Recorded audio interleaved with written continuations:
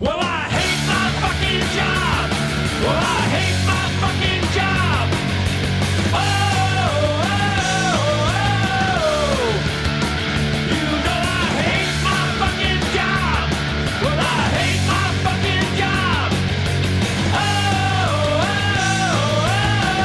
oh. Hey there, all you ninnies, twits, dingbats, and social reprobates. This is Reverend Norm welcoming you to another electrifying, stimulating, and totally off-the-wall sensational episode of Killed by Desk, the only show that answers the question that no one's asking: what do us misfit musicians, weirdo artists, and oddball scenester mainstays do to make a living? Prepare to have your minds completely and totally blown by the details you never thought you'd want to know. The ups, the downs, the conference calls gone wrong, the coworker questions, the dress codes, and what they've learned and what they wish they hadn't, and if they're at all happy where they are and what they've become. From selling out to doubling down, let's talk punk rock business and what happens when the two get all mixed up. Here's your host, Bill Florio. All right, this is Bill Florio. Yo, this is MC Charlie Boswell. Hey everyone, it's Dave Harrison. Hey, it's Jesse Cannon. All right, today on Killed by a Desk, we have Brooks Headley. He is the You sound a little bored on that. Killed by... Brooks is the proprietor of Superiority Burger, which sounds like a Gorilla Biscuit song to me. I think that's the point. So, what did you guys think of this one? Hope they don't taste like Gorilla Biscuits. Were Gorilla Biscuits a real thing? Is that a real food? No, I don't think so. They don't serve alcohol there, right? They don't serve alcohol there. That's right. I do have to say, there was an exorbitant amount of mentions of the Flex Your Head compilation, so I feel like that definitely has to be the soundtrack for this episode. That sounds good. It's not a bad record. You know, it's funny, like, for how punk I am, I don't think I've heard any of these classic comps that we talk about because I hated compilations so much. That was pretty good. That's you've heard every song on that separately, for sure. But so Brooks was in Born Against, Wrangler Brutes. He was in all these bands with either Sam and or Adam. Bill, you remember that time we played with Born Against and we opened up for Cape Fear with Robert De Niro? That's right. And we drew more people than I him? did mention that show because Brooks told me about he took one of those shirts home and his mom saw it. I don't know if you remember those t-shirts, but it had like a cruiser with like something really big stuck out of his pants, and we saw like 14-year-olds buying them in bulk, and we knew they all just got thrown out. So if you have one of those shirts, it's probably worth a lot of money. It's an amazing shirt. I had to Google it. As a huge Born Against fan, I was like, oh, I wonder if I should get a Born Against shirt for my 42-year-old self. And then I saw that design and decided I was not going to do it. I can tell you, I sure as hell didn't take one. So Jesse decided on a tattoo instead, so stay tuned for that photo. You've got a Born Against tattoo? No, but I do have a good Born Against story that I used to have a sticker of them in my car, and a cop pulled me over one time, and he comes over, he goes, Born Against. I usually see that one next to Bad Cop, No Donut. And I said, I don't know why, they're a Christian band. This is a fun episode. It is a fun episode. I'll say for me, this is the first one we've done where I've liked the person's music work and their professional work. All right. So, Brooks, we usually start this out where you introduce yourself and what you do. Okay. My name is Brooks Headley. I am the chef, owner, operator of a ridiculous 6-seat restaurant in East Village called Superiority Burger. I've also been in a bunch of really ridiculous, stupid bands over the years, too. Cool. So the restaurant industry is, at least on television, notoriously a tough business. Is that true? And why do you do what you do? I just love cooking. It's always kind of been my favorite thing, even before I did it professionally. I've actually never felt that working in a restaurant was particularly taxing physically. A lot of people seem to think that. I love every second of it. And even now, and during the pandemic when things are really fucked up, but even when I started doing it and I started working in restaurants in like 1999, it's always kind of been this thing that getting big boxes of amazing product and chopping it down and making it smaller and then divvying it up and cooking things, it's my absolute favorite thing. I mean, technically playing drums is my favorite thing, but I don't really get to do that too much anymore, so this has kind of taken its place. Well, I heard that you play drums and set yourself to think about food while you were drumming. Is that right? Yeah, I mean, when I was in touring bands or bands that were very active and recording, stuff like that, it's kind of one of those things where you always kind of want the thing that you're not doing. So when I would be playing at a show or recording or whatever, like my thought process would be like, all right, I'm making gnocchi. Like I'm mixing the dough. I am making sure that it's nice and airy. If I press my finger into it, will it come back? Like now I'm boiling it, you know. So I've definitely I've said that, and a lot of people might think it's bullshit, but it's not, you know, because I love cooking. Did you imagine like lots of pots and pans in front of you? No, not really. Like, yeah. Although I have had many people over the years be very annoyed at my constant tapping on things, which usually gets a little more extreme during phases where I haven't been playing drums in a band. So Before we started this, I heard you tapping. I was actually very impressed with how on time it is as a record producer. I mean, I probably do it when I'm not sure what to do too. So Cool. So I feel like at least the history of your cooking career is very interesting. Could you just walk us through it a little bit? Sure. I'd always really been into food, cooking, or just into watching food television, that kind of thing. Like there was a show called Great Chefs that was I want to say it was late 80s, early 90s, stretching to the late 90s, where it was this it was on PBS, I believe, and it was just these crazy French chefs with tall hats making these ridiculous kind of foie gras emulsion, this and that, and kind of talking through it for this TV show. The thing that I always really kind of loved about it, but they left the kind of ambient background noise of the kitchen, like the kind of clanking and the sound of the hoods and stuff like that, and it kind of made it more fun, I guess, because it was kind of this was the kind of thing where a producer went in and started filming these chefs who weren't used to being on camera. So they were just kind of doing what they're normally doing. And then all the clanking and sounds in the background, they left in there. And then there was also this amazing narrator for the show who had kind of a New Orleans accent. And it was this woman, I don't remember her name, but it kind of added to it. And there was kind of this weird sort of jazzy classical music playing in the background, but always totally loved it. And then basically spent most of the 90s just jerking around, being in kind of stupid bands. And then in 1999, the band I was in at the time, Skull Control, we had broken up. I was living in Washington, D.C., and I found an ad in the D.C. city paper.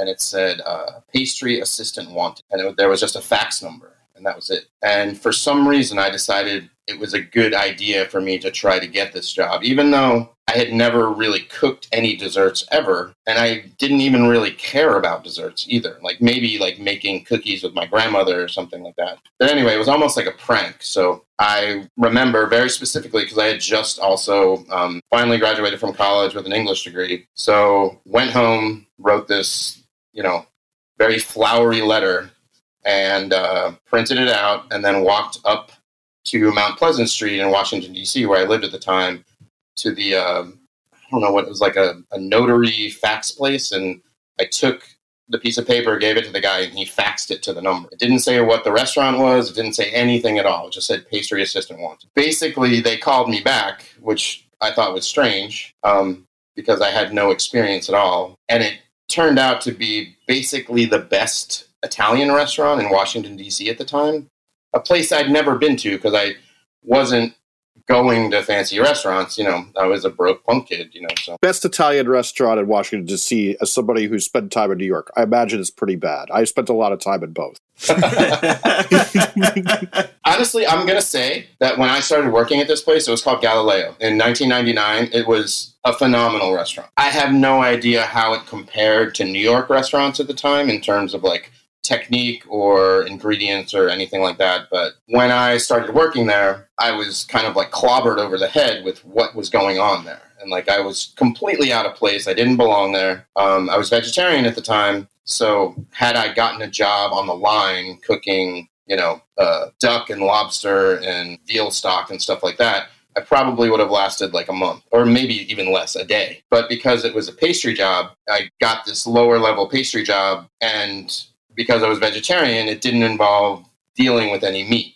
I kind of like fell into it that way. So question, I had this preconceived notion. I mean, as someone who loves to cook myself, but I'm shit at any kind of baking because I'm not precise enough. I am the kind of person that just like throws shit into a pan or whatever and kind of figures it out based on what I know the flavors are in my head. And I assumed that there was going to be some link between your, the precision needed to drum and the precision and, dedication and accuracy needed to create desserts in that way. But then I read something that you said that you kind of just look at recipes as a starting point and just kind of, will go rogue with that stuff. Is that still your approach, when you're making pastries and things like that? I know it's not your main thing right now, but, did you always kind of wing it or were you a super precise person at one point and then went further after that? No, I've never, ever been a precise person for anything, not for playing drums and not for cooking, ever. I pretty much do everything by feel. It actually drives a certain kind of person that comes to work at Superiority Burger that expects a certain amount of precision that's not there. It drives them completely crazy, and then they don't last very long, and which is fine because it's totally fun, But yeah, like even something like making ice cream is one of my total passions. I love everything about it. I love starting from zero, where you're taking a bunch of stuff and then making something, putting it in a machine, and the thing that comes out is way greater than the sum of the parts that went in. And it's all about texture, it's about flavor, it's about balance, and it really requires a certain amount of precision to do it. But even to this day, meaning like today, when I was making ice cream today, I just still kind of wing it. And that was kind of the same when I was playing drums too. Like, especially, I would always try to do things that I couldn't do. And then a lot of times those would get captured on recordings, and especially in a live situation or whatever, where it's almost like I just want the whole thing to be done with so I can be done with it and be like, all right, cool, that's done. So it's weird because like if it's a song you're playing live, it's done, nobody cares, at least most bands I've ever been in, the song's done, nobody cares. But like with cooking, like especially something like ice cream, like it's done now. Now is the time that it really needs to get judged. Did you do a good job? Did you make it work? And sometimes it doesn't work, and then we make it again. So when you're cooking for friends and things like that, do they know like, oh, listen, Brooks is cooking, there's like a 40% chance this could be garbage, and there's a 60% chance it's the best thing you've ever had? I absolutely never cook for friends, unless you consider our regulars the friends. I have lived in New York since 2006 in like 4 different apartments, and I have only cooked at home maybe 6 times, like totally, because I've always been working. And so there's not a lot of like, hey, come over, I'm having a dinner party kind of thing, or like even like, oh, I'm going to cook for my girlfriend, like pretty much like I'm cooking at work, and then when I come home, I mean, if this was video, you could take a look in my refrigerator. There's nothing in there. So you just to get in here. So you never had any formal training other than on the job? No. It's true, and I mean, because cooking is one of those things. It's not like being a doctor or a lawyer where you actually have to be schooled at certain things to do it. Like cooking, you can kind of just figure out as you go along, and it really depends on your commitment to the cause. Like, if you are completely committed and you're working at a place where you can learn a bunch of awesome shit, then it doesn't matter. You can start from zero and learn a bunch of amazing techniques and then take those to your next restaurant or perhaps if you ever get to open up your own thing. That's but I never went to culinary school. I actually don't recommend anyone going to culinary school. I think it's a waste of money. At the same time, if your goal is to like learn as much as possible on the job at good restaurants, or not even necessarily good at restaurants where you can learn things that you want to learn, you're probably going to work for no money. So like your lack of getting money, as opposed to you're paying a bunch of money for school for cooking, is kind of, to me, it's kind of the same. It really depends on your motivation as a person. If it's something you really want to do, then you can make it work. You're probably not going to starve in theory, right? Well, no. I mean, that's the thing. You work in a restaurant, you're never going to starve. So you're better off than a media intern. I found this review, and I wanted to bring this up because it seems appropriate for what you're saying here. And it was in Food 52, and it was from Bill Buford. It was a review of fancy desserts, and I'll just read it. A section here. Is it a cookbook? Yes, mainly, sometimes. The photography sucks deliberately. The color is washed out. The photography's amazing. It does not suck. It's the opposite of food porn. It's what you go to if you just wasted an afternoon watching the Food Network. But is it a cookbook? There's no chapter of pastry kitchen basics, which is curious in a dessert book, except that here, there is no basic anything. The recipes come at you every which way. They are sometimes complete. Some of them probably work. They are all nothing less than very idiosyncratic. And yet they are also somehow not arty. Maybe it's not a cookbook. Now, that was a positive review. I know. I like that. I mean, especially, except for the photography part, because I think the photography in that book is amazing. Well, I think, what it reminded me of is if you see early reviews of, like, the Ramones, when, like, rock critics don't know what to make of it, and they're kind of like, what is this? It's great, but I don't get it. It doesn't compute. And knowing someone like Buford, who, like, in the beginning of the article, he's talking about, I was away in Europe, and I came back, and blah, blah, blah, and all that stuff. And he's coming at it, obviously, from a very different place. He's coming at it from the high-end, if not white tablecloth, at least very entrenched culinary world, and you put out a cookbook that is almost like a zine, so how much of that was a middle finger to that culinary world, or how much of it was just an expression of identity? It's funny, like when that book came out, because it's kind of like, it's like sort of memoir, sort of cookbook. The photography and design was I specifically chose Jason Fulford and Tamara Shopson to do that because they had done the Shopsons cookbook, which I loved. And I was like, hey, I want to do this. So it was like kind of like it felt like I love their aesthetic, in terms of it being, of course, like it was 100% meant to be like an anti-cookbook for sure. And I still to this day can't believe that the publisher even put it out because it's pretty stupid and it doesn't really make any sense. And people will still come into the Superiority Burger now and be like, oh my God, I love fancy desserts. And I'm like, that's amazing. It was kind of a joke. The whole thing was kind of a joke, except it wasn't a joke at all. And, that's definitely that idea is something that I 100% learned from like being in Born Against. This thing is a complete joke, but it's also deadly serious. That's fascinating because I did see you seem to have a complicated relationship with cookbooks. I mean, there was that Bone App article that you wrote about cookbooks and all of that, and looking at that and I've always felt similarly that a lot of cookbooks are marketing ploys. They're these books that are written that no one's going to actually. You put it on your shelf in your kitchen, and it makes you look like you know how to cook. No one's opening that up for inspiration. And I wonder your relationship when you did fancy desserts, or even more so when you did the Superiority Burger Cookbook. Were you focused on making something that people would actually use? Fancy desserts, I didn't really care at all if anyone ever used it. Like I said, even to this day, when people are like, "Oh, I did the carrot cake recipe," I'm like, "Oh my God, it worked!" As opposed to the Superiority Burger Cookbook, which was meant to be a documentation of the things we had done up until that point.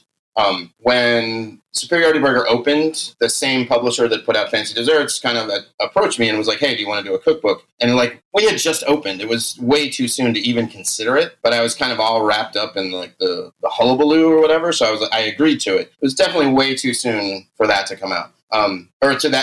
Us to even try to start that at that point. I'm proud of what came out of it because it is definitely like a documentation of a particular 2015 to 2016-ish time frame when the restaurant had first started and we were kind of going crazy in this tiny little space.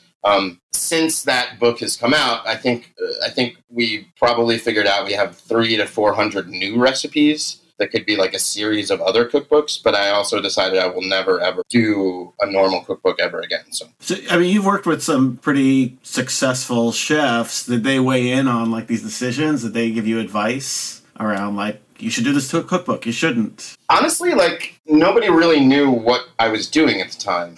So it kind of, when people that I knew professionally were like, oh, you're doing a cookbook, they kind of had an idea in their head of what it was going to be. And then when Fancy Desserts actually came out, a lot of them were just like, oh, cool. Like, like completely like, oh, well, this is useless. But I like that. I like that. But so you had the same publisher, and the second one, they were like, you can't compare Rain and Blood to Panna Cotta in this one. Is that right? Well, twofold. They were like, why don't you do a normal cookbook? And I was like, I totally want to do a normal cookbook, And then also for the Superiority Burger Cookbook, it was supposed to just be more like I said, straight documentation, like, you know, not to get like cheesy here, but like I think of something like Flex Your Head, and like that is like a fucking total documentation of this very particular scene that was happening in Washington, D.C. at a very particular time. So as we were like compiling the recipes and writing the intros and all that stuff, I was like, oh, this is cool. You know, this is exactly. And it wasn't supposed to be particularly like a middle finger or ridiculous or in any way. Like it was supposed to just be like, this is what we're doing. But I mean, a cookbook's like the LPs of the food world. Like when you go see the live act, is it really the same thing? Of course not. No. Well, I think most people don't realize that. Okay, all right. Maybe the Superiority Burger book is a little bit of a middle finger too. Anyway.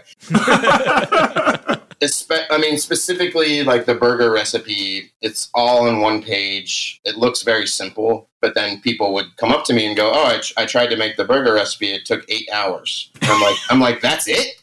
You know, but the recipe was specifically written with like verbs and adjectives and nouns to make it seem like it might be easy, even though if you really read those words, it's definitely not. And then that's the first recipe in the book. And then there's 90 other recipes that have nothing to do with veggie burgers, which I also love because, you know, it looks like a book of different veggie burger recipes, and there's only one, and then that's it. So with that, so it's 8 hours to make this burger. You're not surprised. You are talking about how your cooking is a little bit of an approximation. So many of these chefs, like especially like that El Bulli Noma thing of that they're like developing these science experiments of food. That's not, when I taste your burger, I taste craftsmanship, but it's really exactness and replication of that is not a concern for you? No, of course it is. Of course it is. Like, you know, like we spend a lot of time like making sure that when we make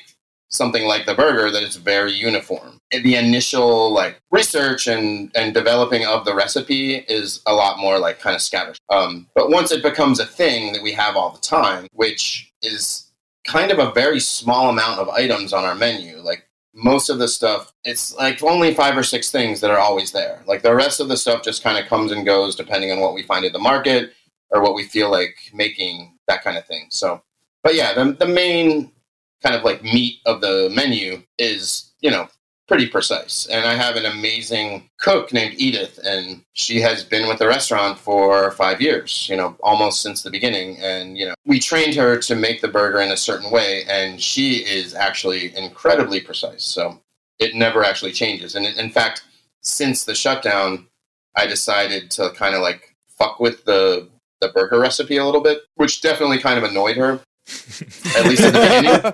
Because I refused to actually like write down what we were doing, and it was probably about a month and a half of me just like dumping things in containers, and then eventually she sort of looked at me and was like, "All right," and then we actually got out of scale and weighed everything out, and like, you know, for the past 2 months she's been making the same thing, and it's always the same, and it's probably better than when I made it.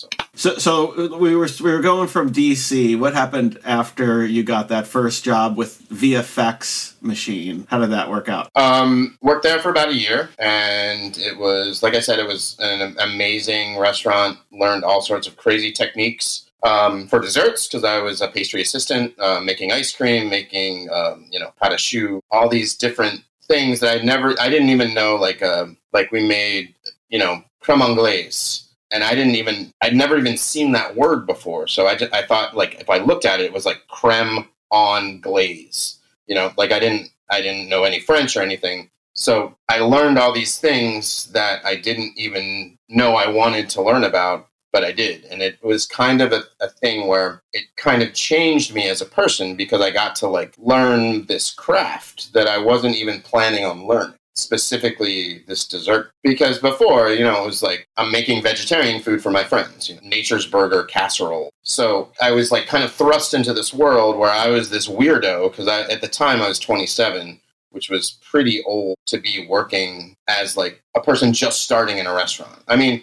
granted, at the time things have kind of flipped now where like sous chefs and chefs that work in restaurants are much younger, but when I started working in the late 90s, the people in charge were actually kind of old. Like they were in their 40s and they were mean and they were like bitter and and totally fucking nuts. But in terms of in the like pastry world, there was the pastry chef and all of her cooks were people that were like 20 and I was 27, which doesn't seem that like that much of a difference, but at the time it kind of was. And I was really quiet and I was really shy and I just kind of like learned from the pastry chef how to do these things.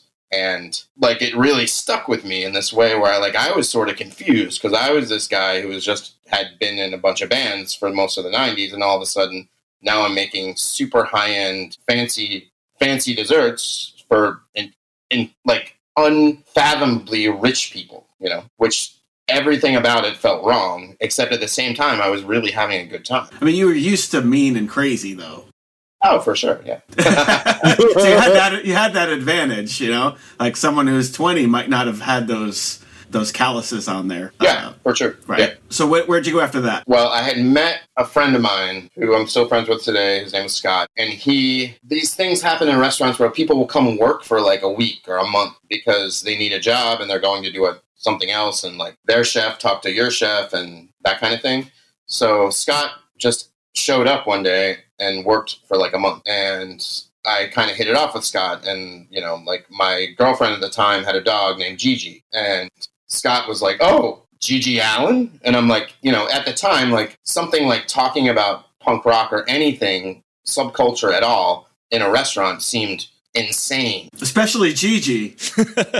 Exactly, yeah. And so I was like, what? Technically, he wasn't named after Gigi Allen, but anyway. But that kind of like started our friendship, and he was like, oh, you should, I'm leaving here in a couple weeks. I'm going to open up an Etruscan restaurant around the corner. And I'm like, an Etruscan restaurant? You mean like ancient, like Italian food? Like, what the fuck even is that? I was like, why would someone do that? And he's like, yeah, it's pretty cool. So I would spend my days off going to hang out with Scott after he had left. And we would, you know, hang out and we would talk about the Dicks and 999 and stuff like that. And then he looked at me one day and he's like, hey, there's a Ritz-Carlton opening up right around the corner from the restaurant where you work. I bet you could get a job there because you'll make more money. And as someone who had never really cared about money, all of a sudden I was like, well, maybe I should write them a letter too, the same way I wrote a letter to get this job at this restaurant. Anyway, so he kind of pushed me towards that, and I did it, and I got the job at the hotel, having no idea what I was about to get myself involved with. And then when I finally gave my notice at the restaurant and told Lori, the pastry chef, and then also the head chef at the restaurant, I was like, yeah, I'm leaving to go work at the hotel. They were like, fuck you. Hotels fucking suck. Why would you do that? Like, that's bullshit. It's not even a job. It's bullshit. Like you work at a restaurant and like it's a fucking career and you're gonna work at a hotel, you asshole. Like they were so upset that I was like, I wonder if there's any like basis in this. And they were totally right because working in a hotel totally sucks. So and I think I made $1 more an hour. So it wasn't really that much different. But yeah, so worked at the restaurant, worked at the hotel, worked at another restaurant, kind of like worked my way around for a while, and then ended up in Los Angeles in like the early 2000s. So did you go there for a job or for other reasons? What was the plan? Did you have a plan? I've almost never had a plan for anything, but in this case, I had a very specific plan because I moved to Los Angeles to be in a band that some people that I used to be in a band with were starting up a band, and they're like, oh, you should move to LA and be in a band. And I was like, I'm living in DC. I kind of have a good job. Like, why would I do that? And then went out to Los Angeles for like kind of like a 3-4 day vacation. We kind of practiced. And I was like, all right, I guess I'm moving to LA. But which is weird because Hold on. These are the same people you quit college for. Is that correct? Yeah. So, like, basically moved to LA, but because I had kind of, like, been, like, completely enclosed in this restaurant world for probably 2 years at this point, and all of a sudden knew all these things about other restaurants in other cities and other chefs and other techniques, I made a plan that was kind of like I talked to myself, and I was like, okay, I'm absolutely 100% only moving to LA to be in this stupid band. However, I'm also going to get a job at this restaurant where I've heard very good things about this place. And eventually did end up working at the restaurant. It was called Campanile, one of the great restaurants of Los Angeles at that time. And it was funny too, because at the time I was living in Washington, D.C., and if you were like person working in a restaurant and you wanted to go to further your career to learn more and develop, you would go to 100%. There was like no other option. And instead, I told my bosses, I was like, hey, I'm moving to LA. Of course, I never said I was moving to LA to be in a band, because I didn't even want to start that conversation. So I said, I'm moving to LA to go work in a restaurant. And they were just like, you're crazy. Why would you go to LA? It's like a backwater. Like, go to New York or stay here, you know? So the restaurant where I ended up working in LA, learned a million different things, techniques, in a way kind of started my way of kind of like shooting from the hip and like just kind of cooking things, even though they were desserts, because the restaurant, while it was very precise, it also allowed for a little leeway in the way that we cook, which really spoke to me. And it was, you know, like a cool place to work, like where we would do things. For instance, we made like a blackcurrant ice cream. And the only instructions I remember on making the blackcurrant ice cream were like, make it look like Barney. Like, there were no measurements. There was none of this. It was just like 2 bowls, pour this together. Once it looks like Barney, you're good. And I'm like, how the fuck could this possibly work? And it worked, because the people that were making it really understood what they were doing. And I was like, fucking shit. Like, all right, this is what I need to know. I need to hang out here and figure this out. So is that typical, though? Did you just luck out and land at the right place there to find a technique that fit with you? Kind of 100%, yeah. And again, I was in a band at the time and also working at this restaurant. Never told anyone I was working at the restaurant. Like, you know, there'd be like, you know, because now all of a sudden I'm in Los Angeles and like everyone's in a band. Everyone is an actor. Like, everyone's trying to make it. And I moved to LA to be in this really stupid band that nobody cared about, and nobody in the band even wanted to like make it or anything like that. It was just like, we did it because it was something we all felt we needed to do, you know? So never, ever, ever mentioned I was in a band. If I needed to go do a recording or like take a weekend to go on tour, I would always say something like, I have some family stuff to do. Is it okay if I take these days off? And that's like, even taking 3 days off in a row in like the early 2000s at a restaurant was like this insane thing that no one understood. They're like, what do you mean you're taking 3 days in a row off? That's fucking crazy. And I was like, I'm sorry, it's this family thing I have to do. And then I was like, listen, I will work the next 25 days straight to make up for it. And they would make me work the next 25 days straight, and it was fine. So when did you find the fax number for the restaurant you wanted to work at?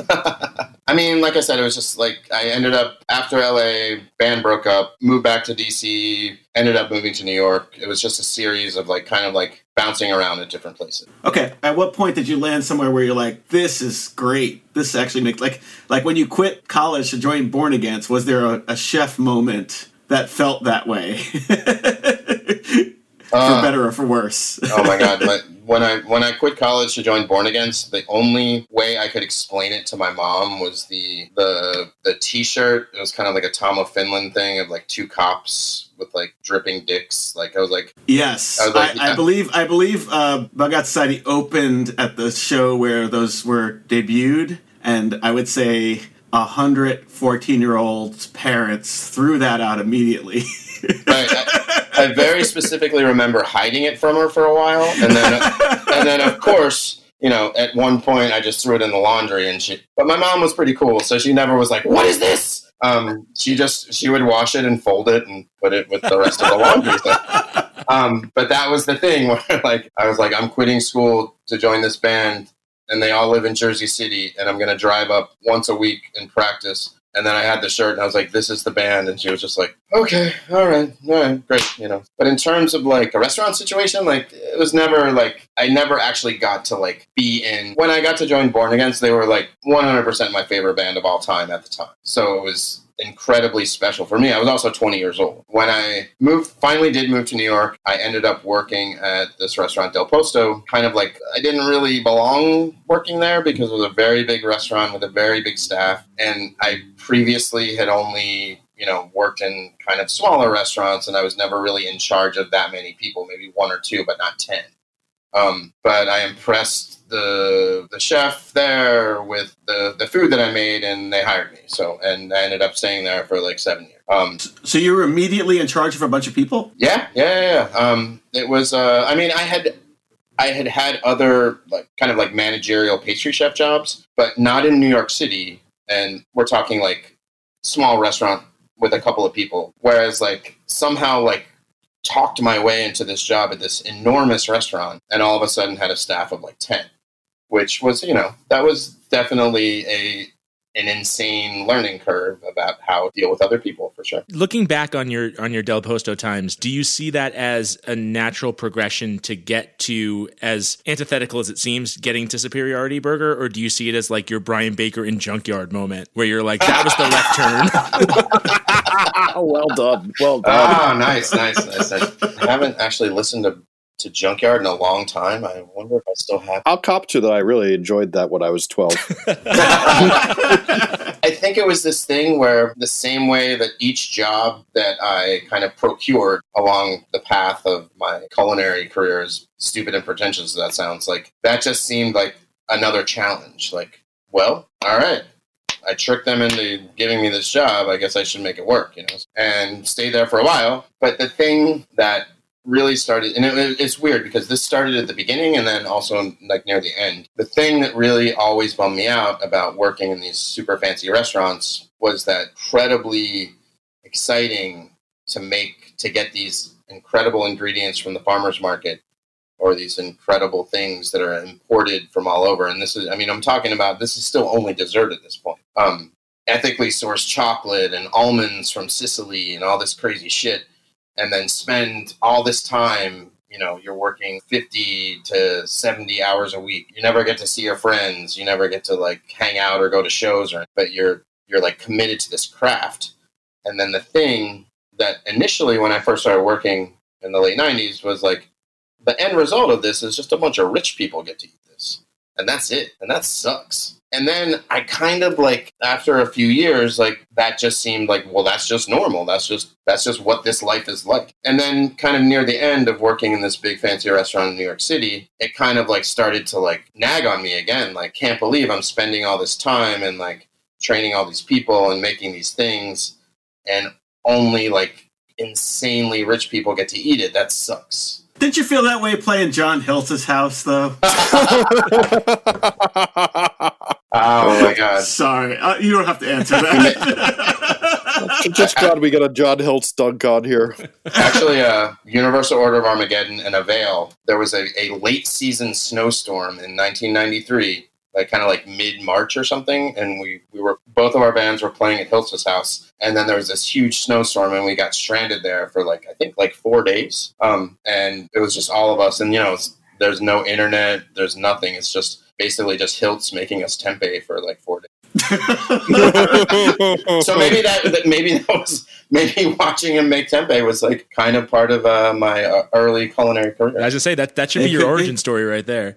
Exactly. Yeah, it's so touching upon that, I feel especially when food culture started becoming more popular to the mainstream, and especially, going hand in hand with cocktail culture. I was working in marketing when all that stuff started getting more popular. And I noticed that there was a lot of mixologists and chefs that were kind of playing off of this counterculture cred. They'd have sleeves, or they'd look the part, but they weren't actually, you couldn't talk to them about music the way we're talking about music, or at least our niche of that music.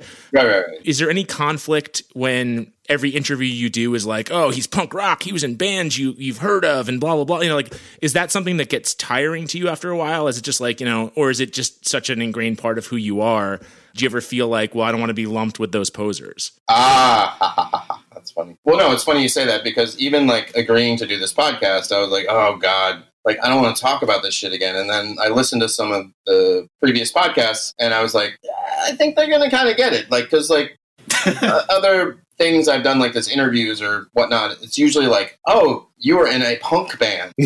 And then it's kind of silence. But no one's okay, which Red Sea song off of Flex Your Head is your favorite? Okay, tell me right now. So maybe there were certain points from the time that I discovered Maximum Rock and Roll and started ordering records online, like when I was still living at my mom's house, up until the point that I started working in restaurants and all that kind of thing. Like even like going back and forth at times throughout the years, like it's just kind of like, it's just what I've been and what I've done or whatever. Like, and I don't particularly want to like play it up or anything. And if it kind of comes out or like kind of vomits out at times, like in little spurts, like I guess I'm fine with that. But because it's kind of like part of who I am, like it like joining Born Against and meeting Sam and Adam when I was 20 years old, like truly developed like how I look at the world. So at times, yes, it gets a little tiring to try to kind of be like, yeah, I'm the punk rock pastry chef. You know, like, that's fucking stupid. So right now, looking at the media that you do, it kind of splits between like the music hipsters of like the Pitchforks and Vices of the world and like the foodie hipsters of the world when it comes to like Grub Street and Eater and all that. What's more painful? I mean, it's all pretty painful. Like it's funny too, like when Fancy Desserts came out, it was weird because like I was writing this book that was all about me, like all about me and stuff I had done and food I had cooked and like bands I had been in and blah, blah, blah, blah, you know, like, and then it came out and I was like, wow, I didn't really want to tell anyone this, and like all of a sudden it's in a book that anyone can read, you know. So it's just kind of like, I mean, at this point, like I feel very kind of comfortable in my own skin at Superiority Burger and the restaurant. It's very small, it's very strange, and it's that way because of what came before. So I'm totally fine with that. Like, you know, we've had offers to expand it into a chain and do this and that, and I've actually even, you know, had conversations with very, very wealthy people about like doing stuff like this. And then I always chicken out at the last moment or like do something stupid. So they never call me back. So it's not going to be like DeFaro where they try and open like one in Las Vegas. Well, I mean, technically we have one in Tokyo now, but that's a different situation. So. All right, we're going to get to that in a minute. I'm going to stop the conversation for 1 second and tell you, if you enjoyed this conversation, there's tons more where this came from. For only $5 a month, you can get full episodes with each of our guests for a total of 5 episodes per month. Want to help out with some gas money to get us to the next show? We have merch and more at killedbydesk.com. Now let's get back to the show. So wait, speaking of mixology, I see you have a Ripple gelato. Have you ever tried to make Champipple gelato? I actually have no idea what that is.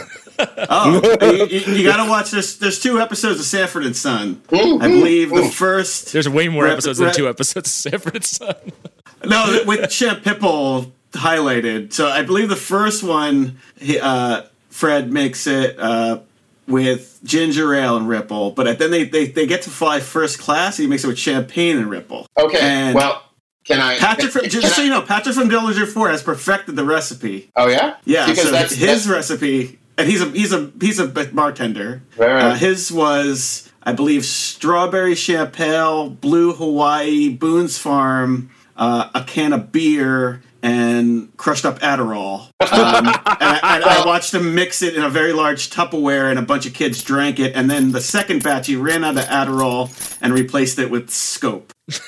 Oh, Jesus. Try that one in Tokyo first, Brooks. Wrong. Minty Fred. So I don't know. That might be a good gelato.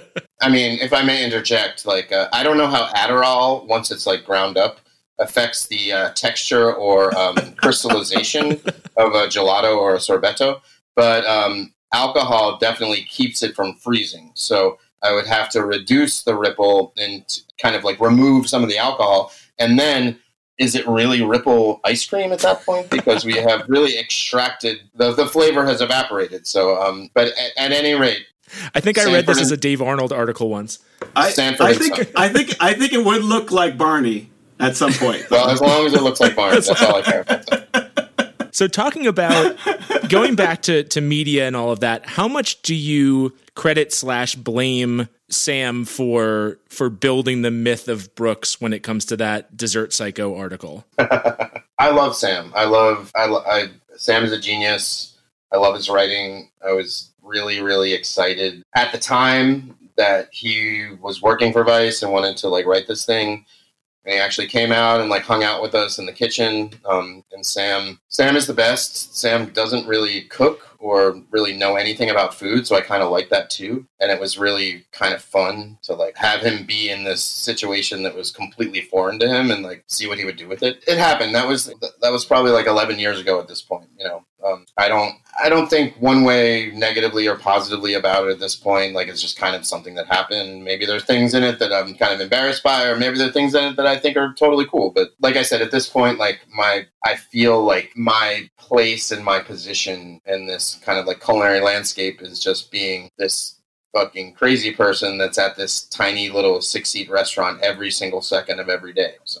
Well, talking about your dedication and reading some of the things that you've written and what you've spoken about, you've referenced Ian MacKaye a lot. You've also referenced Albini a lot. I feel like that's like a Beatles or Stones. You've got to be one or the other. Are you more MacKaye or Albini? Like me personally, yeah, or like how you run things? Is it the benevolent Lord or is it the Iron Fist? Wait, which is which? Well, I'd say Albini's probably the more. I mean, I feel like Ian's more inherently likable. Whereas Albini, whether it's a bad rap or not, like definitely gets that taskmaster in more of a negative kind of. Albini penalizes employees for putting a microphone not at the place where it's labeled. That's just a perfect example.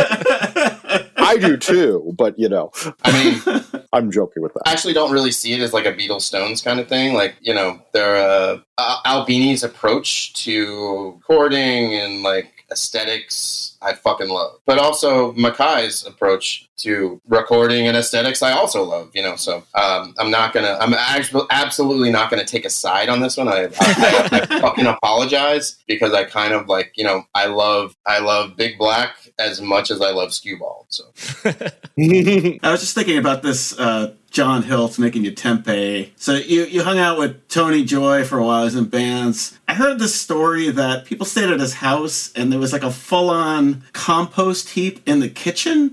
Is that true? That's definitely exaggerated. Tony had this incredible house, like circa like 91 to maybe 94. It was still around, but it was he had shows there. That's where UOA practiced. A bunch of other bands practiced there. It was planted in the middle of this very, very suburban Annapolis, Maryland neighborhood, like almost like kind of upscale neighborhood too. But it was this crazy house that was kind of like falling off a cliff. It was just full of stuff, like full of amps and guitar equipment and all these crazy books. And like, you know, there's a very specific smell that always brings me back to that house. And that's like, and it's not what you think. It's burdock root and tamari and brown rice, like, because that's what everyone would always be cooking in that house. And like, you know, it was this very, very specific kind of scent. But like, there was like a back bedroom that was kind of like a patio, and it was absolutely fully kind of tilting off this basically cliff. And at the bottom of the cliff was like a public pool, or like maybe even like a private. I don't remember, but like you could kind of like look out the window of this back bedroom, and like there were just like kids swimming. Very pleasant. It was a kind of, to me at the time, it was a very magical, amazing place. And there was like this weird little parking lot on the side, and like there was I think a VW van just full of aseptic soy milk containers that at the time Tony was really into recycling, and still is to this day. Like, we would go play up in Western Massachusetts, and we would take bags of soy milk containers up to Massachusetts to this one bin at maybe a health food store or a natural restaurant, I don't remember, where those could get recycled. So like, you know, it'd be like the drums and the SVT and the Marshall, and then like 2 trash bags of soy milk. Like, this is fucking really important stuff to me. I had this image of that he would climb on top of the compost heap and then jump off like at the end of the dinner. And at one time, you know, because he used to do that, and we were so annoyed by it. So me and my friend went to go, and we were making like we were going to catch him, and he got really upset, and he did like the Lux Interior. He climbed down like all disgruntled and old. No, Tony's the best. Tony's a fucking crazy psychopath. I love him.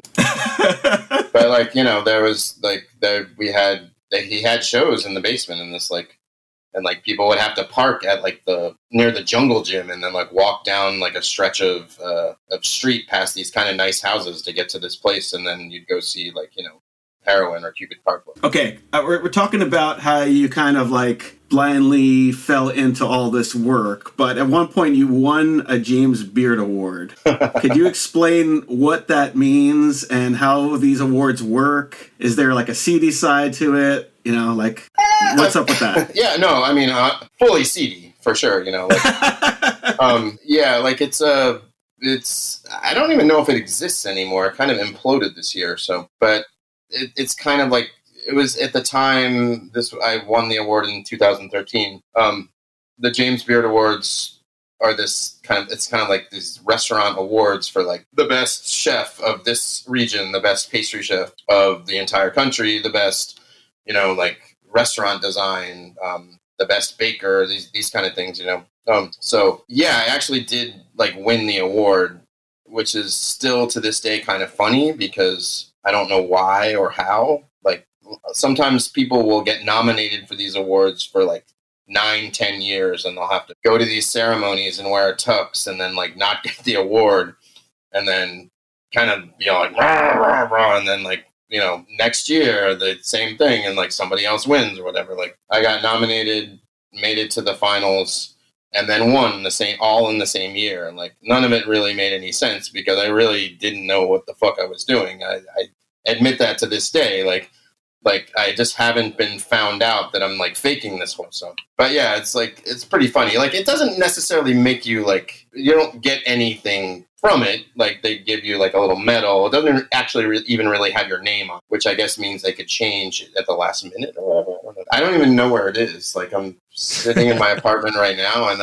when I moved 3 years ago, it's in a box somewhere. I don't know. Did they invite you to cook at the house too? Yeah. Well, I mean, I've cooked at the James Beard House many times. Like that's something I've done even at the very first jobs because there's a certain point. Like I said, it's kind of, I don't even know if the whole thing exists anymore because it kind of imploded this summer, but it's kind of seen as this prestigious thing if you get invited to like cook, but it's kind of not because you have to spend all your own money and do all your own pay for all your own transportation. And like, it's kind of shitty inside. And like the kitchen doesn't really work. I mean, the people that work there, like at the house, are absolutely beautiful people, but like the organization is kind of like, but yeah, no, it's like and the award I won was for the best pastry chef in the entire country at the time, which was absolutely totally fucking stupid because like I probably wasn't the best pastry chef in like Chelsea.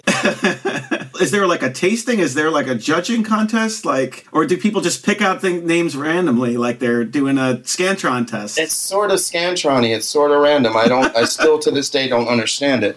The only thing about that night specifically that I remember is they give you like if you're in the finalists and you're going to be one of the people that's sitting in the Lincoln Center auditorium and they're going to call out your name or whatever. They send everyone these lists of questionnaires or whatever, and they always they had a theme for each award ceremony each year, and the year that I won the thing, I think the theme was like food in movies or something. So they sent us this long list of things you had to fill out. And, I probably, had a couple drinks and filled it out, like hit send, went back to them or whatever. But they do this thing where like if they call out your name and then you have to walk up on the stage and then they put this, little medal around you. And then while you're doing that, there's a narrator, kind of like, I want to say almost the same kind of accent as the narrator from The Great Chef's PBS show, like, and it's slightly different. Like it's like sort of New Orleans, sort of like this like weird wicked stepmother Madonna thing. It's like French but not French. Yes, exactly. And then, but the thing that I had, one of the questions was like, if you could go to any movie at any time, what would you see and who would you take? Just like totally stupid or whatever. So like I said, I probably had a couple of drinks. Like a beauty pageant. Exactly. It's totally like that,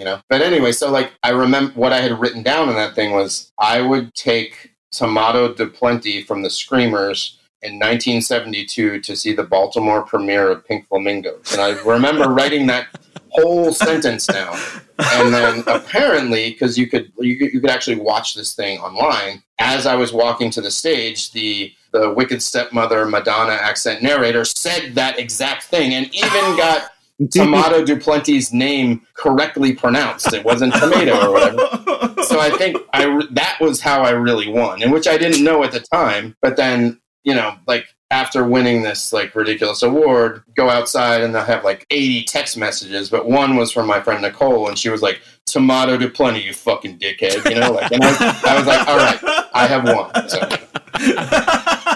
So you didn't win the swimsuit competition. You won like the proper etiquette diction part. Exactly. Diction, for sure. Total diction. I feel like esoteric reference should be totally, you know, should be something in these awards. So we didn't actually talk about Superiority Burger and like what was the mission there, other than to get out of cooking for rich people. Like what else is it all about? I'm not vegetarian. I was for a very long time. Like the whole time I was in bands in the 90s, vegetarian, maybe like kind of like leaning towards vegan. Everyone I knew was like that. Anyone that wasn't, we thought was weird. You know, I remember like being at a grocery store in Richmond in like the mid 90s and like having like a jar of peanut butter and like, you know, sorry to bring back up tempeh, but a thing of tempeh. And then like seeing like someone in front of you and maybe they had a Motorhead shirt on, but they were buying bacon. To be like, oh, fuck, you know, like, well, I guess they're not going to be my friend.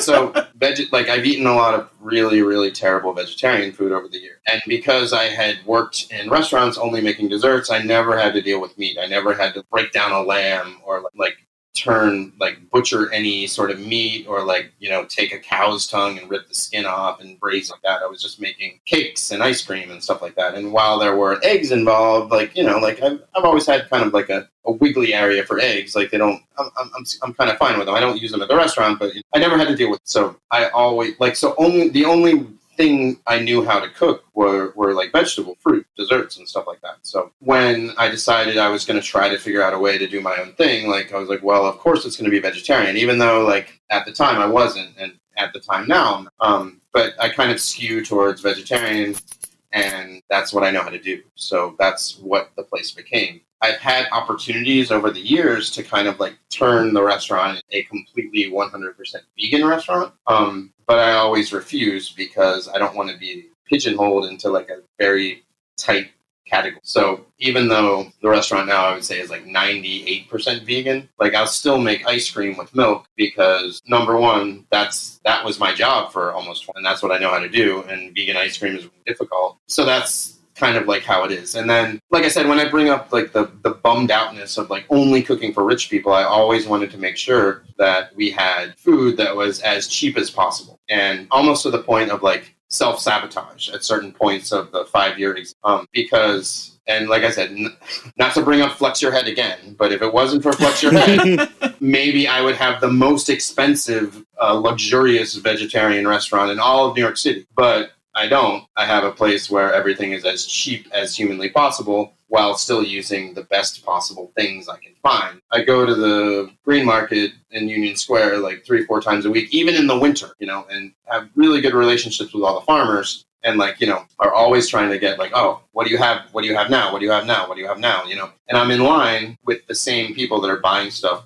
at the really, really expensive restaurants.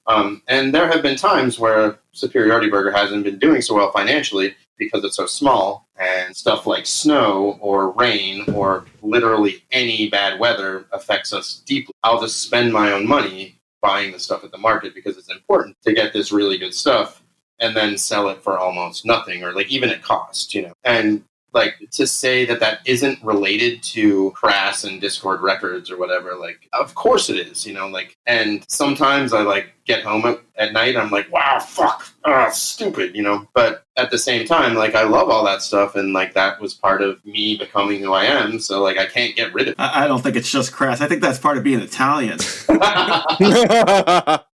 abbondanza. Hey, I'm gonna you know, work myself into the dirt just for a principle. Right? Yeah, no, I mean, you worked at an Italian restaurant. Did that wear off on you? I mean, I pretty much worked at only kind of Italian or Italian-ish restaurants the whole time. So, yeah, for sure. So you had John Hiltz, who never wears pants, or at least up to a certain point, he never wore pants, and then you got all these Italians who are just refusing to, back down. I mean, is that normal? Like, do all like good restaurants go to the market in the morning, or is there really like a big machine that they usually use? It depends. It honestly depends. There are people like myself that want to get the most awesome shit all the time. And then there are places where like that maybe that's not that much of a concern, or maybe they don't actually physically go to the market. Maybe they get it from a middleman who buys stuff at the market and sells it secondary. Because there's a whole thing with like when you work in a restaurant, especially if you're like the owner of the restaurant or whatever, you're just completely focused on the place, and some people won't even leave there. They like go to work and they go home, and that's it. Like even going to the market or something might be seen as like,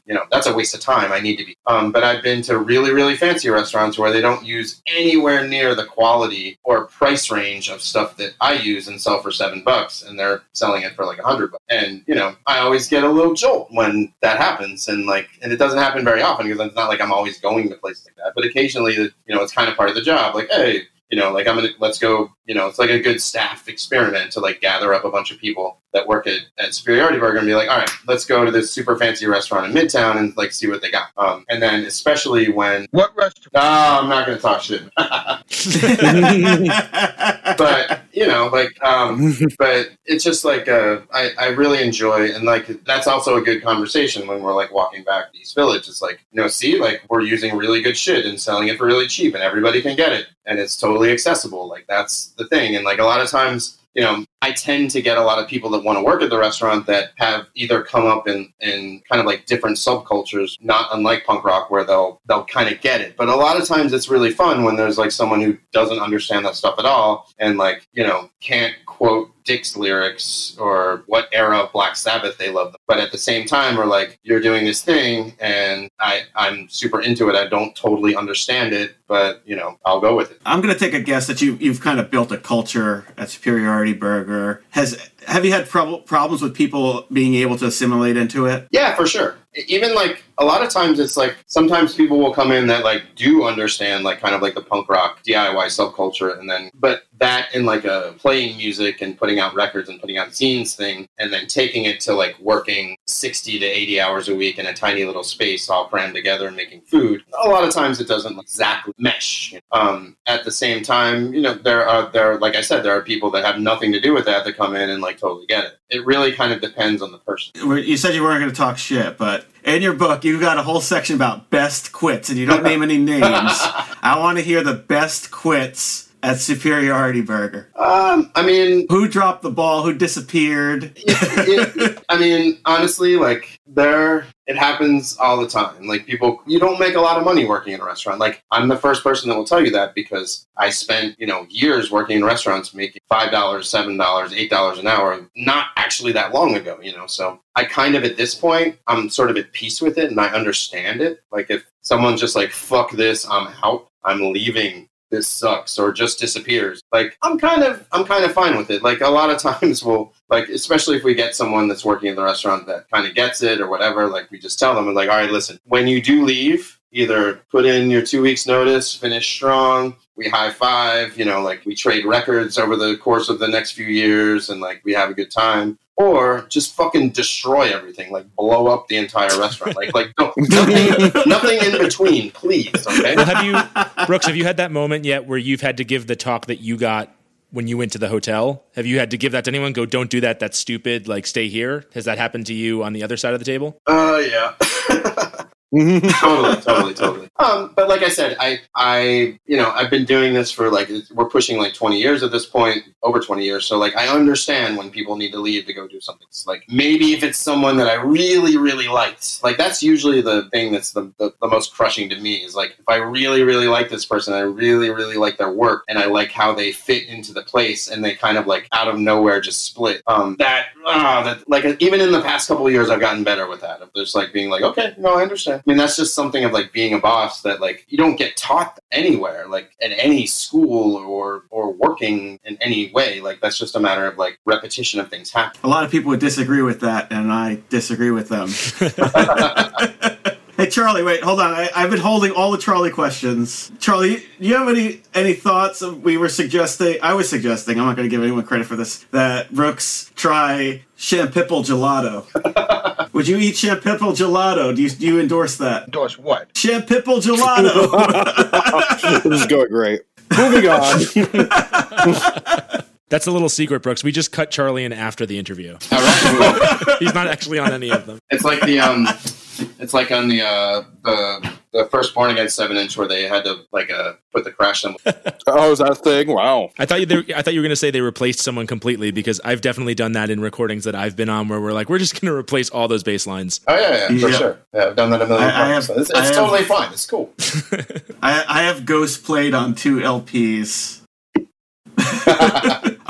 Hold on, let's go back to vegan. Why you're not a vegan restaurant? I feel like vegan restaurants attract people who order off the menu and don't know any different. What do you think about that?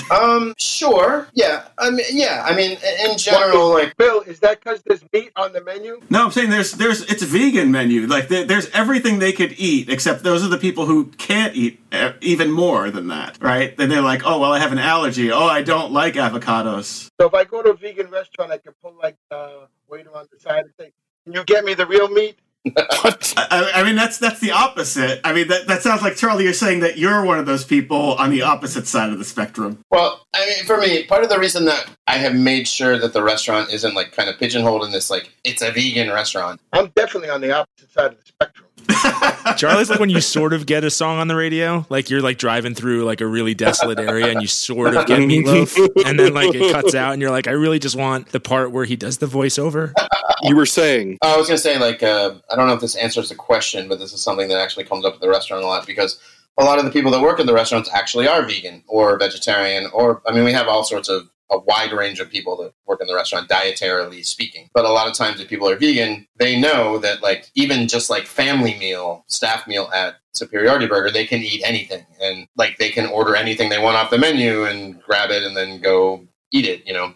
Whereas like a lot of other restaurants that they have to it's a lot of conversations like, well, what's the vegan option? And it's usually something kind of like not that awesome. So like that's kind of the thing for people that are vegan, is like they're used to only getting the not that awesome thing at the restaurant, while all their friends that eat other things get the awesome stuff, you know. So that's kind of one of the things that we do at the place, is like there are things that we make vegan that would actually be a lot easier if I didn't. But because I'm into the accessibility of it, and I want everyone to be able to come in and get something. I mean, part of that is based on space, too, because the place is so small. Like, when we first started, we would have things where we would have, like, say, mozzarella on something, and then, like, we would make a vegan version of it, too. But, like, we ran out of space. So, like, I was like, all right, well, at least for this, it's all going to be fucking vegan. So, you know, so it's not necessarily, like, an ethical thing for me. It's more of, like, I want, you know, like, it's like you said, it's like I'm Italian. I want everyone to be happy. I want everyone to eat a lot of food. I want them to come in and like leave and be like, that place was fucking great, you know, like. And if they can't get a certain thing, and it's already a vegetarian restaurant, it's kind of weird to have a vegetarian restaurant that also isn't kind of a vegan restaurant. So that's just kind of how it's developed over the years. Okay, well, here's another way to phrase it. Who's worse, the super rich people or the people who go to Superiority Burger, as far as like asking for ridiculous things? Oh, the thing that I always say about the customer base that we have at the restaurant at Superiority Burger now, that I love, is that like most restaurants, like if you're the owner of a restaurant or the staff of a restaurant, there's probably 95% of the people that come to that restaurant that are just the worst. You don't want to look at them. You don't want to talk to them. You just want their money. You just want their money, feed them, and they like get the fuck out. Whereas like at Superiority Burger, because it's so small and it's so weird, it's like flipped. Like 95% of the people that come are like amazing, and I love them, and like I want to hang out with them. Like, and maybe there's like 5% that are like have a lot of problems or have issues with this being this way or whatnot, you know. So it's kind of flipped, and part of that is like kind of the culture that we built there, where it's like kind of like a tough love thing when you come to the register, but it's also like we really like you too. Yeah. Does it go hand in hand with the weird hours? You keep changing the hours up. Did you ever have to throw anybody out? Would you say, did you ever throw anything out? Did you ever have to throw anybody out? Oh, that's a good question. Oh, yeah. You know what? Not that many. And we've thrown out maybe 4 people total over 5 years. So, like, I like to, for just being fucking total dicks. And then one person threw themselves out, like, will probably claim that I threw them out, but I absolutely did not. There you go. Well, was there ever a food fight? Definitely was. That's a good question. Food fight? Yeah, was there a food fight in the restaurant? No, never. Like, it's just like Because I have no problem throwing a tofu burger. throwing a tofu That's burger. right. Well, you have no problem throwing any burger, Charlie. Yes, this is true. You kind of did make a band off that.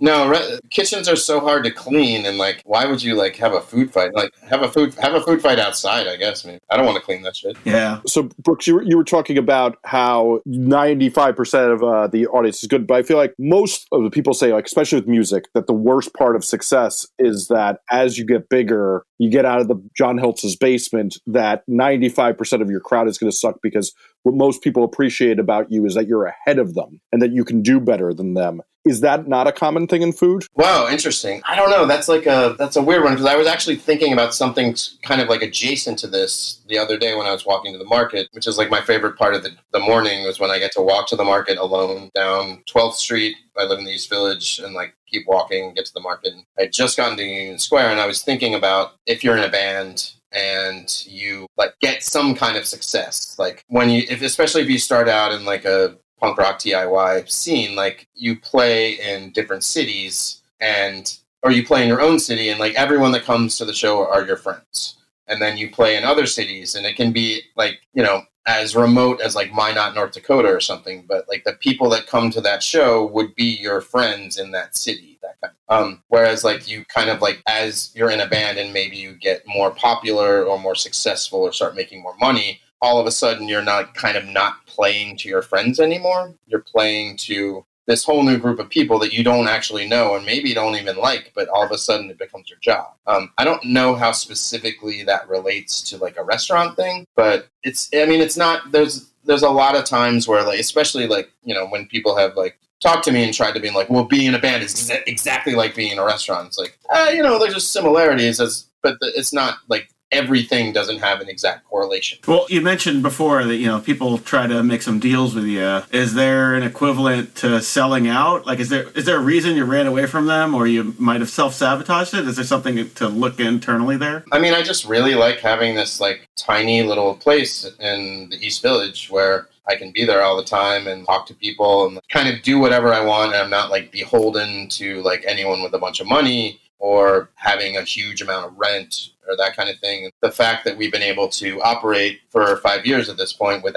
only having 6 places to sit and not selling any alcohol, that's how all restaurants survive, is selling beer and wine and booze, you know, and we don't have it. I'm not opposed to it, but it's just the place is too small. And then also not selling any meat. So like we have a bunch of stuff against us from the beginning. And I don't know, I like the fact that it's kind of like small and mighty, and it's not like a normal restaurant at all in any way. I mean, have you been around long enough to make sure you're not a fad? Like I was asking around, like, what makes you not Criff Dogs 2015?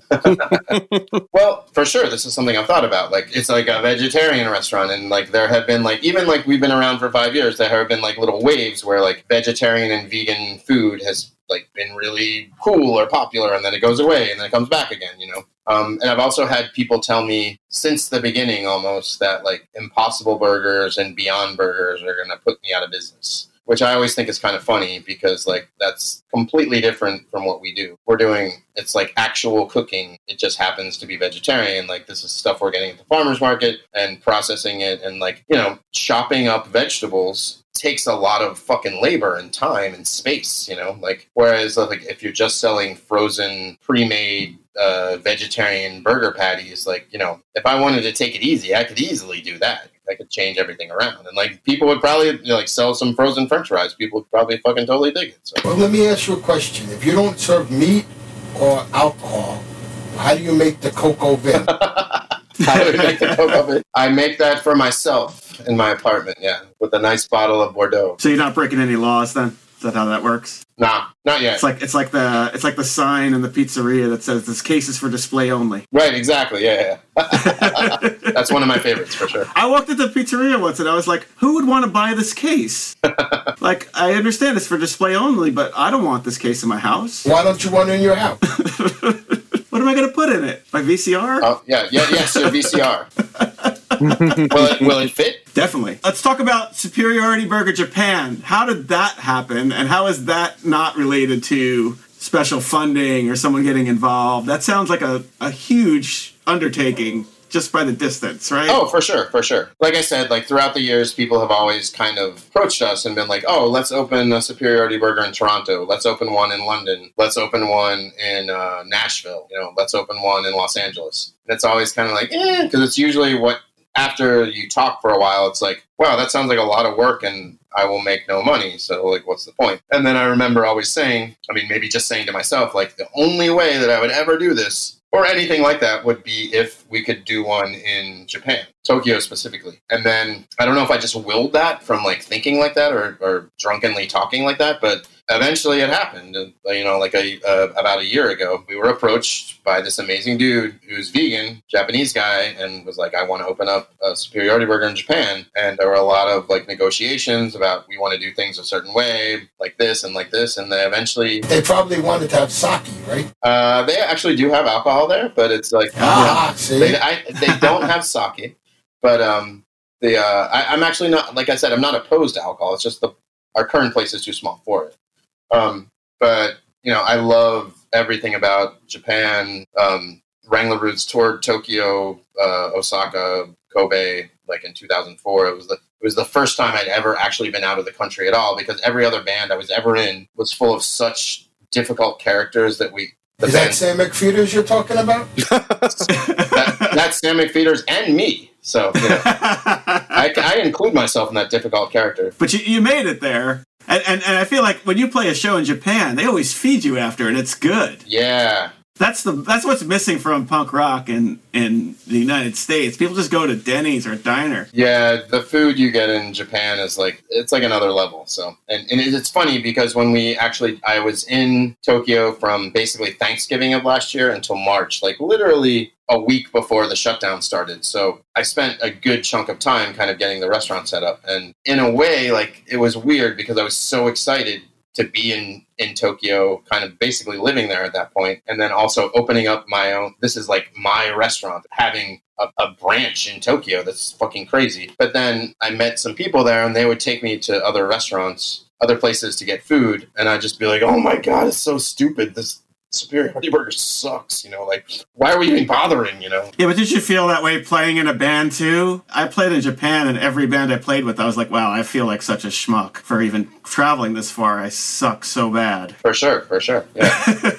100%. Did you find the Japanese Brooks? No, I mean, he kind of found us, and like totally cool guy, and like just really believes in the place, like obviously like COVID happening basically as soon as it opened kind of like threw a wrench in the whole works, and the Olympics were supposed to be in Japan this summer, and that was like everyone in the city, like there had been construction going on for years, and like the thing, like even like that tiny little stupid vegetarian restaurant, like, it all got affected by that. The same way that like we all got affected by the pandemic, so I hope place sticks around and lasts because, I really want to go back there because I love Tokyo, and I really want to like kind of see what happens like serving this food over there, and like one of the most amazing things, they have this incredible guy, Osabu, and he made a menu. It was only a couple months ago, like he made it, and like I remember going to Tokyo, especially the first time, and going to like fast food restaurants there, like Mos Burger, and there'd be this amazing like one-page full color menu with like pictures. And he made a menu for SB Japan that kind of looked like that. Like it wasn't trying to be cheeky or anything. It was just kind of like this informative like menu thing that people could pick up. And I was so touched and like kind of like verklempt by the whole thing. I was just like, holy shit. Like, and then I had a friend who actually like came to do a pickup at SB New York. And he was like, oh, I saw that menu, the like full color menu with all the photos of the SB Tokyo. And like, he's like, that means Superiority Burger is officially Japanese food. All right, I got some fast questions here. Which is the best Woodhaven Thai place? Wait, Woodhaven? Isn't that right? Where in Queens do they have the good Thai places? Flushing. Do you have a favorite? Drop it over here, Louie. I am the kind of person that like I said, I've lived in New York for like about 14 years now, but I'm always at work. So I actually almost never leave where I am currently living or working. I'd have trouble if I worked where you work being as close as I would be to Academy Records. I don't know if you're still a record collector, but I feel like I'd spend all of my money at that place because it's 2 blocks away. Well, luckily Academy is only open Friday, Saturday, and Sunday now, so I can't actually go there too often. It's funny you bring that up because I actually went there, when was it, 2 or 3 days ago. I got my very first kind of like adult turntable this summer, like an old classic Techniques, and I'd never had like a really good turntable ever. And so I finally like kind of like alphabetized my records and organized them. And then I realized that like my record collection fucking sucked. So I had to like kind of like put it into overdrive this summer. And like, I was like, all right, I can't just have, it needs to be diversified for sure, you know. But it was funny because I remember going up, like leaving work and walking up to Academy, which is only a couple blocks away, which I'd actually never done ever in the entire existence of the restaurant, the 5 years that it's been open, because basically I get into work and then I work until I lock the door. Unless I was in Tokyo last year, I am the person that does the final prep list and locks the door, turns out all the lights. Like, that's what I want. Like, I've never been the kind of person to be like, oh, you do this, I'm going to go do something fun. So when I got to Academy the other day, it was funny because I told Adam, the guy that's working there, I was like, feel a little nervous right now because I've only ever done this one other time ever, like left work in the middle of work and not told anyone. And the only other time that I'd actually done it was the day after we opened in 2015. The Melvins played this secret show at an art gallery on Great Jones at like 2 p.m. in the afternoon. I'd heard about it, and people had come in the night before and been like, oh, are you going to go to that Melvins show? And I was like, well, the restaurant just opened. Like, there's no way, you know. Anyway, like I told everyone I was going to the grocery store, and instead I ran as fast as possible to Great Jones and like watched like 3 songs, and it was totally awesome because there was no PA except a vocal PA, and it was kind of like watching the Melvins at a house show, and it was very fun. And I watched 3 songs and I ran back. But going to Academy the other day. But you were able to go to Tokyo, so like you can say, hey, take over now. Is that a milestone? Yes, 100%. But that was like a new thing as of like 2019 last year. Like up until that point, I had spent every second at the place. I had finally kind of like built up like a culture and a staff at the restaurant where I could leave. And that's why I agreed to do the Tokyo. And then, like I said, obviously came back, COVID happens and everything's different. So now I'm back to being there every second of every day, which is not a complaint. I love every second of it. Assuming everything turns out okay, you're going to feel okay to do that again. Like, it sounds like you're getting out of this. I'm going to work myself to death forever, I hope. Yeah, no, I mean, I make jokes all the time. Like, I am going to fucking die, have a heart attack, and pass out, and that's it on this kitchen floor. And I'm like, that's totally cool.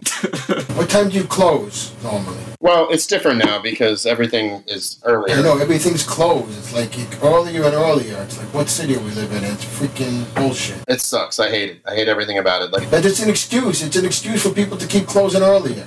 So they can make us like Des Moines, Iowa or something. No longer the city that never sleeps, the city that goes to bed early. That's it, yeah. Yeah, I mean, I can tell you, at least for us, like the reason why we've been closing earlier is because, well, number one, the subway doesn't run overnight anymore, so we can't be open. That's Bob Holden. And then also, like, you know, I have staff that, like, things are weird now and they want to get home earlier. So, like, I mean, I'm a fucking psychopath. Like, I'll work until 4 in the morning or whatever because I live 2 blocks away, but like I'm not gonna force my staff to do that. It's fucked up. I went to freaking Georgia Diner the other night, 11:20, and they had the doors locked. I was like yanking on them, and then the manager came up, started yelling at me. Hell yeah. Well, at least the people from Des Moines are moving out. They're moving out of Des Moines? No, they're moving out of New York. I don't want to bum anybody out. Like, do you think there's going to be positive things that come out of this? At least from your point of view? I don't know. I can't imagine anything positive coming out of vegan hamburgers. No, I meant COVID. Oh, sorry. It's funny. I agree with this guy that showed up late. You know? I only showed up late because I didn't want to be there for the pre-show banter. I have some technical questions. So, is there still a thing in high-end restaurants where they don't list any prices, or was that like a 1980s thing? Well, there's some places that still do that. Like, it's like if you can't afford it, you don't ask. Kind of, yeah. I mean, that's like part of the reason that we have the menu that we have. Like, I wanted to make sure everything, at least when we opened, nothing would be higher than $9. Like, even like we didn't even have anything that's $10. Like, and we've had to change that during COVID especially, because there are certain things that are more expensive now. So like we have a sandwich that's like $11 and like it crushes my soul because like I was like everything has to be under $9 always, no matter what. And they could just give the excuse that it's a shortage. Somebody told me there's a national CO2 shortage. I said, what, did people stop exhaling? Well, you don't have any carbonated drinks, though, right? You're at least unaffected by the CO2. Do you have tropical fantasy? No. I have a special jug just for you, man. All right. Don't believe the rumors. I got a question. So you invented this meatless hamburger then, right? I didn't invent shit. I came up with a thing that people seem to like. Because in the 80s, I read at White Castle, they said all of White Castle's meat comes from its own plant. So I figured there must be a White Castle plant out there somewhere they make their hamburgers from.